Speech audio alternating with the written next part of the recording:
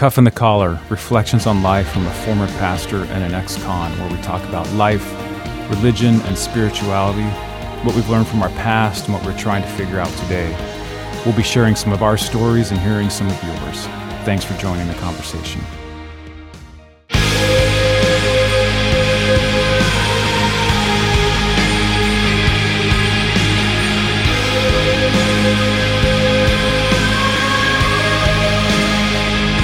In 2007, Barrett decided to get clean. He had been running from the law, had a pretty close brush with death, and finally decided to turn himself in to the law. But before he did that, he went to rehab to get cleaned up.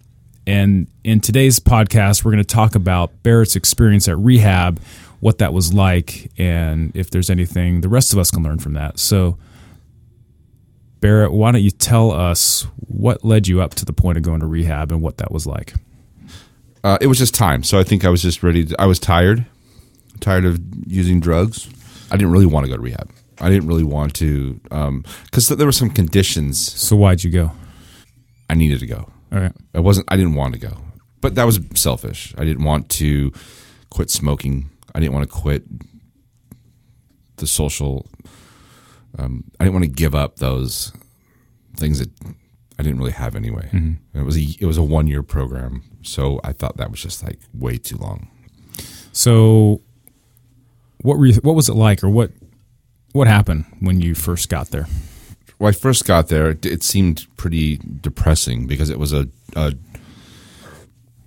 pretty big. I mean, I had been to rehab before. I had seen other rehabs, so I knew what I was getting into. I knew that the people that were going to be there. So it was a desert, basically. This wasn't like Malibu. Yeah, right. The like Hollywood it wasn't stars. like a 30-day on the beach or 90-day kind of vacation. That includes Botox injections and whatever they include. Man, I mean, they have a lot of perks at those rehabs, but you pay a lot of money too. So this was a free program, and I knew I was going to have to do the work. It was a work therapy program. And by the looks of it, when you're looking around the desert, you're kind of curious as to what kind of work you're going to be doing. I mean, there were just rocks and dirt. It wasn't much of a place. Is this what you were thinking when you were pulling? Yeah, I know. I'm like thinking. And your mom, because we've talked about this before, your mom introduced you to this place, right? This is how you exactly. Yeah, she found yourself going out to the desert one night or day. Yeah, one day she knew about it because she actually lived in this area, so she's like familiar with the area of where I'm going. She was actually living in Canyon Lake, a more uppity kind of bougie part of Lake Elsinore, and this was in Paris. So it was a gated community with a lake in the middle of it, and then you have everything around that was just and this rehab center was in that area. It was on the outskirts of that area. Yeah, exactly. So.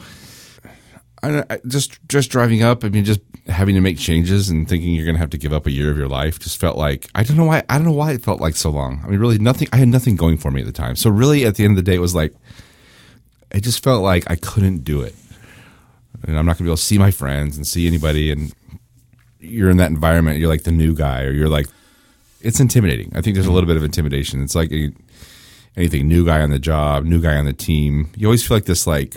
I don't know. Maybe you don't always feel that way, but I've always felt a little, self-conscious about. I think that's pretty common when you're the new guy in any situation. Yeah, you feel self-conscious. Yeah, I would hope that that's normal. That I wasn't totally alone in that. So normal feeling as you're going into rehab, I imagine. Yeah, it was. So it wasn't like any. It was like any other time. So what's the check-in process like? Okay, so or how? Tell me about what happened. Well, there's a process, and you walk in to this little. It was a little office. There's a guy who's sitting there, and he's they've done this thousands of times. This isn't something where it's like you're not special. You know what I mean? So it's like you walk in, you think they've seen it. They've seen this. Yeah. So their attitudes are reflective of that. I mean, you're just another number. You're like a number, basically. You're just another guy that's probably not going to make it because statistically they just don't. The numbers just don't. They don't lie. So very like didn't care. Like what's the word? Like aloof. Like almost like okay, here's the form. Fill it out. Right. you're not going to make it, basically telling me. And I'm thinking, so, and you want them to care because it's a Christian men's home. You know what I mean? You're like, you want them to sit down. But they didn't seem to care. They didn't seem to care. Yeah, there was no real, which is normal probably. They didn't. Or maybe that's part of their process. I think it might have been part of their process. Was just to not unintentional. Pretend like, well, or just kind of, they weren't intentional. That's for sure. But maybe on purpose. Intentionally unintentional. Yeah. Yeah. Okay.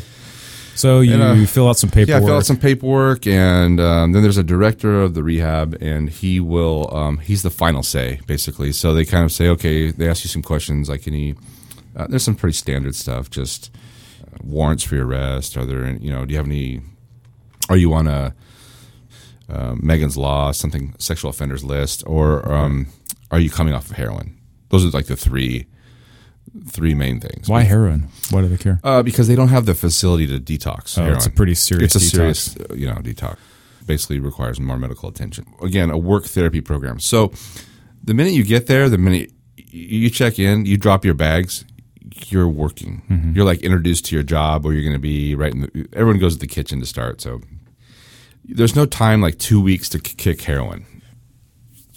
There's just no time for it. So either you're ready to be done, or you just don't get to come in for that reason. So, and then I sat and waited and just kind of nervous. And then the director he moseys in a little bit later, and he kind of just takes his time walking in and just kind of walks right by me and doesn't even acknowledge me. I'm sitting in these chairs and I'm thinking, oh, this is him, because I knew who he was because I'd seen a picture of him in a newspaper that my mom had showed me, an article about this place months before this.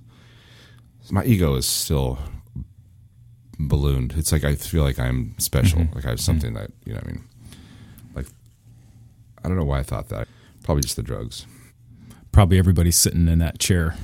Yeah. Same thing. Yeah. Just feeling like you had you were something special. But so he finally talked to you? Yeah. So it was interesting. He made me wait a while too. Like I thought, he comes in his office. I thought he'd get right to me. Like you'd be excited to have me. Like I'm kind of a miracle guy. You know what I mean? Like I'm special. Don't you know who I am? Like, and so I must have waited like 15, 20 minutes after he'd already been there. And he finally calls me in to talk to him. And he's just asking me the questions like, tell me a little bit about yourself and tell me kind of where you grew up and kind of how you got to this place. And so I'm bragging, like, my dad was a pastor. Like, I feel like I have all the qualifications to be at a Christian men's home, basically. He says a few more things like warrants. Yeah, no big deal. Like I told him I got beat up and the whole story, and he was not really impressed with anything I'd said. And I thought, I kind of needed him to be impressed, I think, with my story, and he wasn't. So he kind of explained some of the expectations, and I said, he was talking more about like the faith-based stuff where, you're not going to be going to like 12-step meetings, and you're not going to be doing, there's no therapy. You're just going to be doing, this is like one step. You get on your knees, you ask God to, for forgiveness, and then you're just on your way. My response was pretty arrogant. I just said, I've got that figured out. I've already got that part down. I've already got that's not going to be a problem. I'm here just to get this, thing whipped. And he kind of just stares at me and he says, this isn't the place for you. And I said, no, this totally is the place for me. Mm-hmm. And he said, it sounds to me like you've got it all figured out already. So what do you need? What do you need me for? And I was like stunned. Just in shock. Like I had to really think about that for a minute. Obviously I needed help.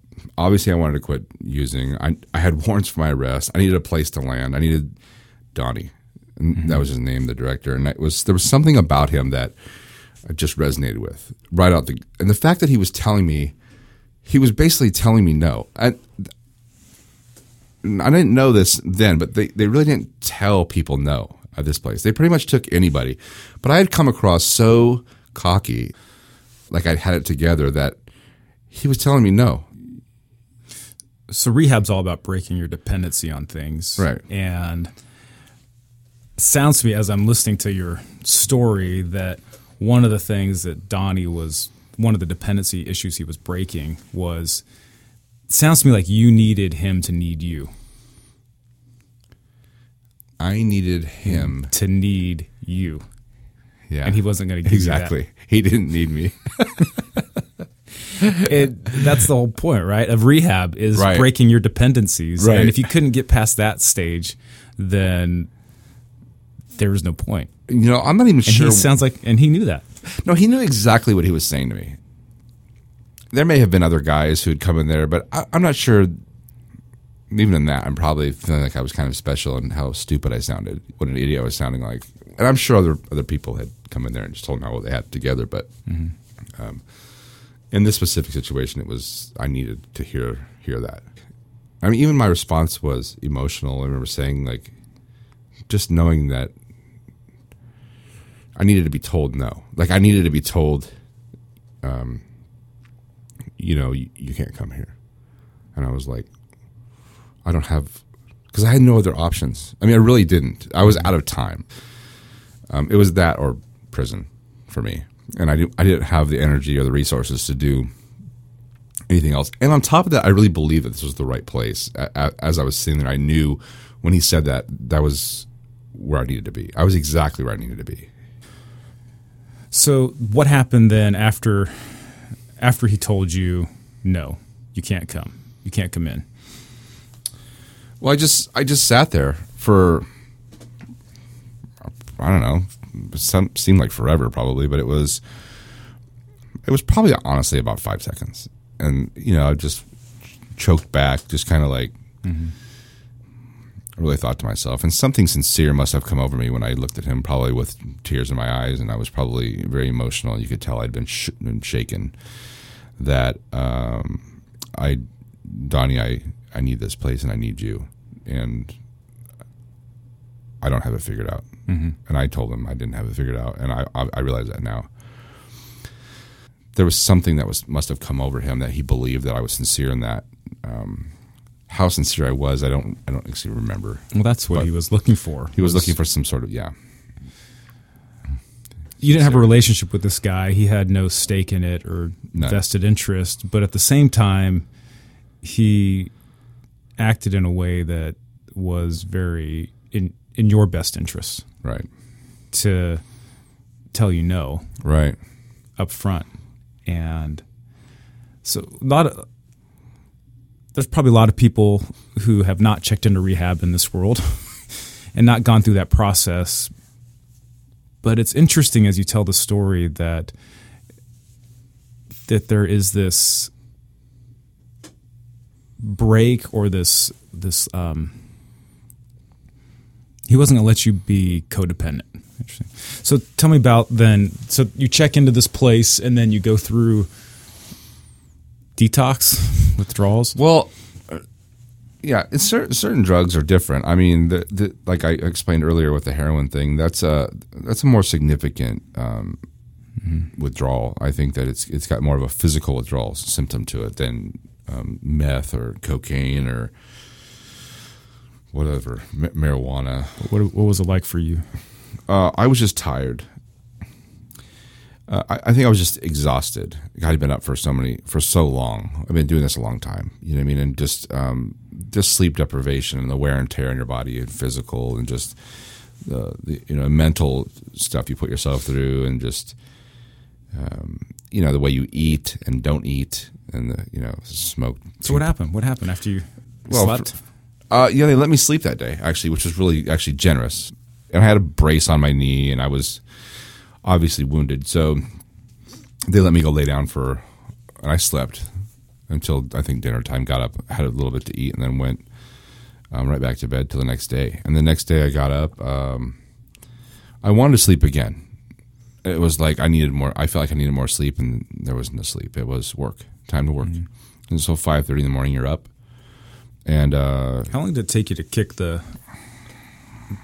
habit? I mean, did you kick the habit of meth? Drugs, yeah. Did you feel, how long did that go away? That isn't there, I don't know, like in the movies, there's like this period of time where you're like wrestling with the symptoms. And yeah. How long does that take? Or what does? I'll be real.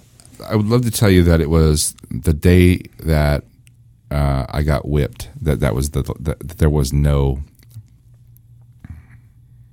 thought or question. Mm-hmm. I held on to that day as my day that I didn't want to. It was like a promise that I'd made that I wouldn't go back. So you got beaten up right before going into. And it was only a few days before, or maybe a week and a half. Were there withdrawals? I wouldn't say there's withdrawals. Okay. Not from the drug. Okay. Not from. I didn't feel sick.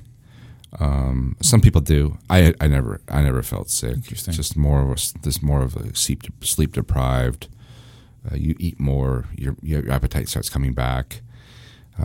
It's more of a mental drug. I feel like for me and for other people I've been around. I can't speak for everyone, but I feel like that drug is more of a emotionally damaging and mental, because of what it does to your brain. Mm-hmm. And the different, the serotonin and the neurotransmitters that you don't feel emotion. You're paranoia. There's all kinds of other things that come with it. So you're cutting off all the endorphins and things that make you feel things. Mm-hmm. So you're cut off to feeling. So you're actually, the only withdrawal is actually you're starting to get feeling back. I feel like you're starting to come back and you have to start dealing with your stuff. Seems like it's not so much about like chemical dependency as it's about social, emotional. It's social dependency. You're having to face your exactly. So for you if you went through withdrawals, I imagine that's part of more. It was more of the emotional, social, just learning how to function again without being able to check out. Exactly. And in the rehab center, you check in. They tell you no. You admit your need that you need to get off this or change things. You get in, they let you sleep, and just as when you're going to go into this time of what is in the movies, withdrawals, they put you to work. Yeah, and I was angry. It wasn't withdrawals. It was like, what kind of work did they have you doing? I was peeling potatoes the first day. I remember because I couldn't move. I was. But was that like the intro job, or was that just because you were all busted up? The kitchen is the intro. It's either kitchen or yard crew. And so the yard crew is a bunch of guys who go out and do stuff on this 14-acre property. But I couldn't walk because I had torn every ligament in my left knee. So I was basically trying to... They put you to work in the kitchen. And they sat me in this chair with a bucket of potatoes, buckets and buckets and buckets of potatoes. And I just peeled potatoes. Did they even eat potatoes there? Or they just put... I don't know if they ate them. I think they sold them. Peeled potatoes in bags or something. I honestly don't know. Because there were so many potatoes... And I don't really ever remember eating like a stew. Oh, man. So, but they were putting you to like do something productive. It's just what it was. Making a productive use of your time. Exactly. Wow. And a hard way to do it. I mean, it was not easy to... The kitchen was not the easiest place, but I think that's where they try to break you. Like they try to see what are you made of. Like it was either you could handle it or you could hang or you couldn't. Mm. And they were not giving in. There was no negotiation. There was no like, I want this job. It wasn't. They weren't having that. How long was it before you came to the point where you felt like I've changed?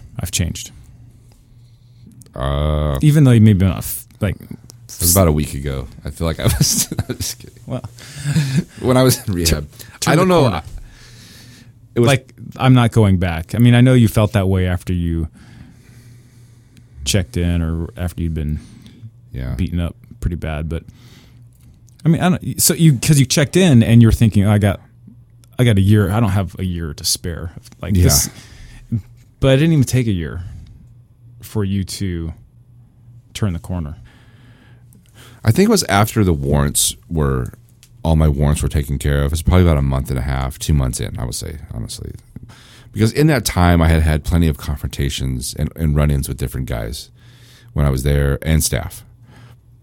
And at one point, I was packing my stuff to leave, and because I had been told I couldn't. God, it was so petty. It was probably something like I couldn't shower at 4 p.m. I threw a fit, and I went to the assistant director and I said, "I'm out of here." And they're like, "Okay." Like they weren't fighting to keep me, and I was They're like, doing the same thing. Exactly. I'm like, well, hold on, I need you to like. I still wasn't anybody special. Wow. So, well, these sound like pretty special people that they don't cater. They didn't cater to you, and they didn't let you go there, because that'd been the worst thing for you, is to try to make you happy, to make me comfortable. Yeah. Interesting to me that you had, at this point in your life, and we're talking like over a decade ago, no matter how bad you screw up your life, I mean, you had screwed up things pretty bad, right? Is that okay to say? Oh, yeah. Yeah. And that even just in 2 months, 30 days to 2 months, you had a major turnaround. Yeah. Like, to me, that's a hopeful story. Right. That no matter how bad of a mess you've made of things, and repercussions will continue for a long time. There's always issues, right, from our choices. Right. But the major things, the renewal, the change can happen. It's almost like a miracle, miraculous. Short periods of time. You know, you felt like you had a year ahead of you, and you were there for a year, but the change came quickly, you know? That was probably the longest 2 months of my life, to be honest with you, because you have to deal with all the stuff that all that wreckage you're talking about. But when you finally accept it, that you're going to face this stuff, and it's not 2 months for everybody, obviously. I mean, there's different people who go through. Maybe it's shorter for some. I mean, I think when you realize that you're ready to turn the corner, you're done, and you're ready to face life on life's terms, I think that's when the corner's turned. And I think that's what happened for me. As I accepted my place, I accepted the responsibility I had to all the things that I had done, all the divorce and kids and crazy financial stuff, all that wreckage, lost relationships. I owned it. So for me, that was where I was like, I'm going to move forward, even knowing my marriage is completely gone, that my dad doesn't talk to me anymore, that my sister has nothing to do with me, the people who are important to me, my kids don't know me anymore. But that downward spiral that you were on, that was going to end in your death, and not just your physical being, but just your psychological, your psyche, your spiritual was just, it was gone, a wreck. And I'm not trying to push it or force it an observation, but just in a couple months. Yeah. You know? And I think that's a very hopeful story. Any of us who have made choices or have things that we're trying to face, that it may seem like a pretty long road, and it is. The reality is that, like I said, repercussions continue for a while, but the major change, the hope, can happen quickly. Yeah. Yeah, there's hope. I mean, there's definitely. Most definitely. I'd like to think it would be less for some people, but those things seem, the barriers seem bigger to others. For some people, it could be this afternoon. Life could be different. It is. I mean, there's That's a number amazing. of things, yeah.